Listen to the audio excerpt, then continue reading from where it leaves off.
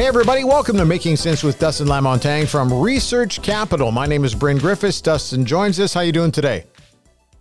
Oh, real good, Bryn. How's yourself? Fine, thank you. Hey, this is an interesting topic today. It's recovery plays. This is a big one for a lot of companies, and I know you're watching this stuff really carefully. Yeah, I mean, a lot of sectors in the last year got absolutely, beat up, demolished, if that's a better description. Especially on some of the very sensitive pandemic, lockdown stories. You talk about the travel, hotel, airlines, casinos. At one point last year, oil and gas prices were negative because nobody was driving or flying. Essentially, the world was shut down, and you're starting to see a recovery in a lot of those sectors now.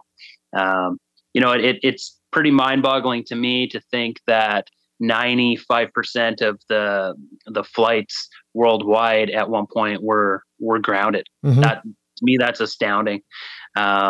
We're since back to about 30% of the planes worldwide are flying, but even those planes, they're not real full at this point. So it's going to take a long time. Speaking specifically about the airline industry, it's probably going to take 5 years to get back to pre-pandemic load rates, which is just the amount of seats that the airlines sell.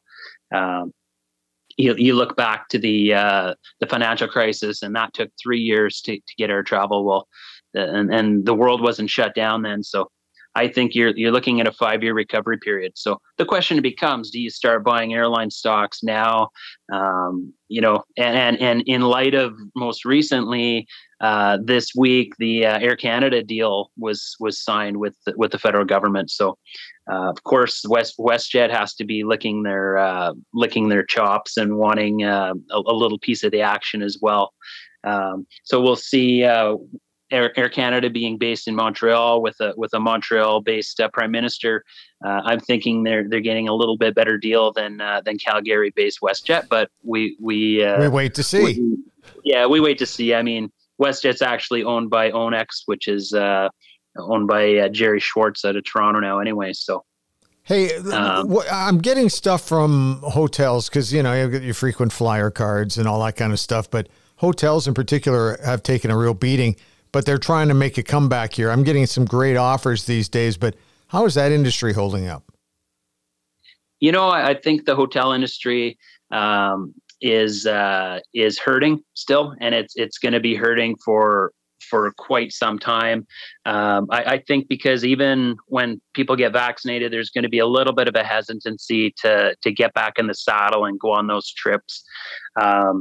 And business travel, I think, is going to suffer as well, because I think a lot of companies have realized, we can just do a Zoom call, or we can just do FaceTime or whatever meeting service you're choosing, right? Microsoft Teams, but so that might cut into the hotel business a little bit, and of course, if the airline or if business travel is lacking, that's going to hurt the airlines as well. So I think they're really going to have to go over that travel and leisure market in terms of the baby boomers. You got to get some good attractive pricing.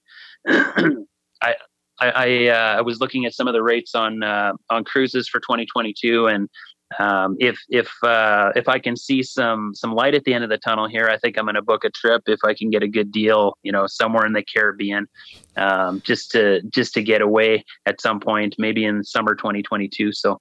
Hey, you know what? And Vegas is an interesting study to me. They talk about how it's really taken a beating, but every time I see pictures of Las Vegas, it doesn't seem like there's any change.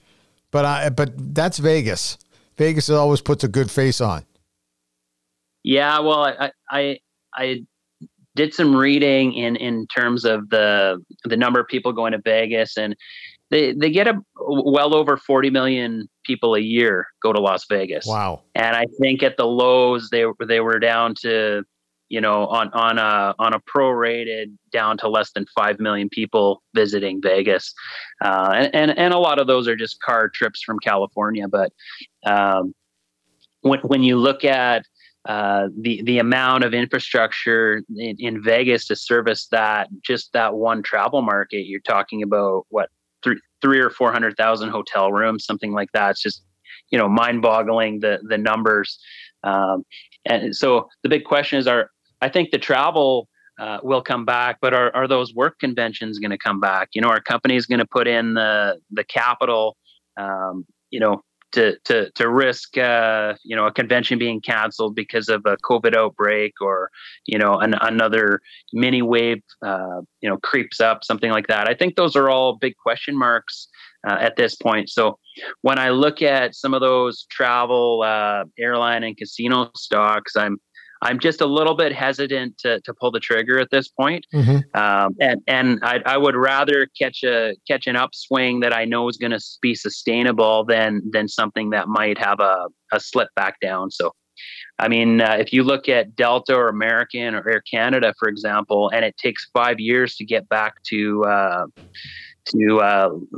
pre-pandemic load rates, what are those stocks? What's the profitability of those companies going to be in the next 3 to 5 years? So hey, I think that carry on. And then I want to talk about oil and gas recovery as well, based on people traveling or not traveling. Yeah, I was just going to say, I think that the recovery play I'm leaning towards more is on the commodity space, because I think that's a little bit more of a sure thing. There's a huge infrastructure bill going through the U.S. right now, and I think the EU is, and we're talking, $2 trillion. When you start to put a T in front of the illion, that really starts to funnel into the economy, and that's just a massive wave of money that's going to be pouring into all these different infrastructure areas. And I think oil and gas and base metals in particular, copper, which we've talked about in previous podcasts, I think those are going to be the main beneficiaries. So I'm really looking at taking advantage of those price swings for my clients. I've been buying into some good base metal companies, and I've been buying into some oil and gas. And again, I won't get into the specific companies. If someone wants to reach out to me, we can have those discussions. But I'm thinking that's going to be the smart recovery play and more of a sure thing. I think the travel is going to be a little bit up in the air. Other than I think, some pockets of domestic tourism. But I can't think of really any specific investments that I could make to take advantage of that.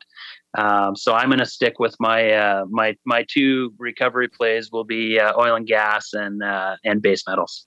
If somebody wants to get a hold of you, and you're right, if somebody's got a question, don't hesitate to pick up the phone or call or drop an email. So how do they get a hold of you? They can give me a call. 780-905-7729 is my cell phone, or email me at dlamontagne@researchcapital.com. And you can also check out the website, which is researchcapital.com. Hey, some great stuff there today, and I have some further questions on that, so I'm not going to hesitate to pick up the phone and give you a shout either. Thanks for your time today. Appreciate it. Thanks, Bryn. Have a good one. And thanks for listening to Making Sense. Have yourself a great day.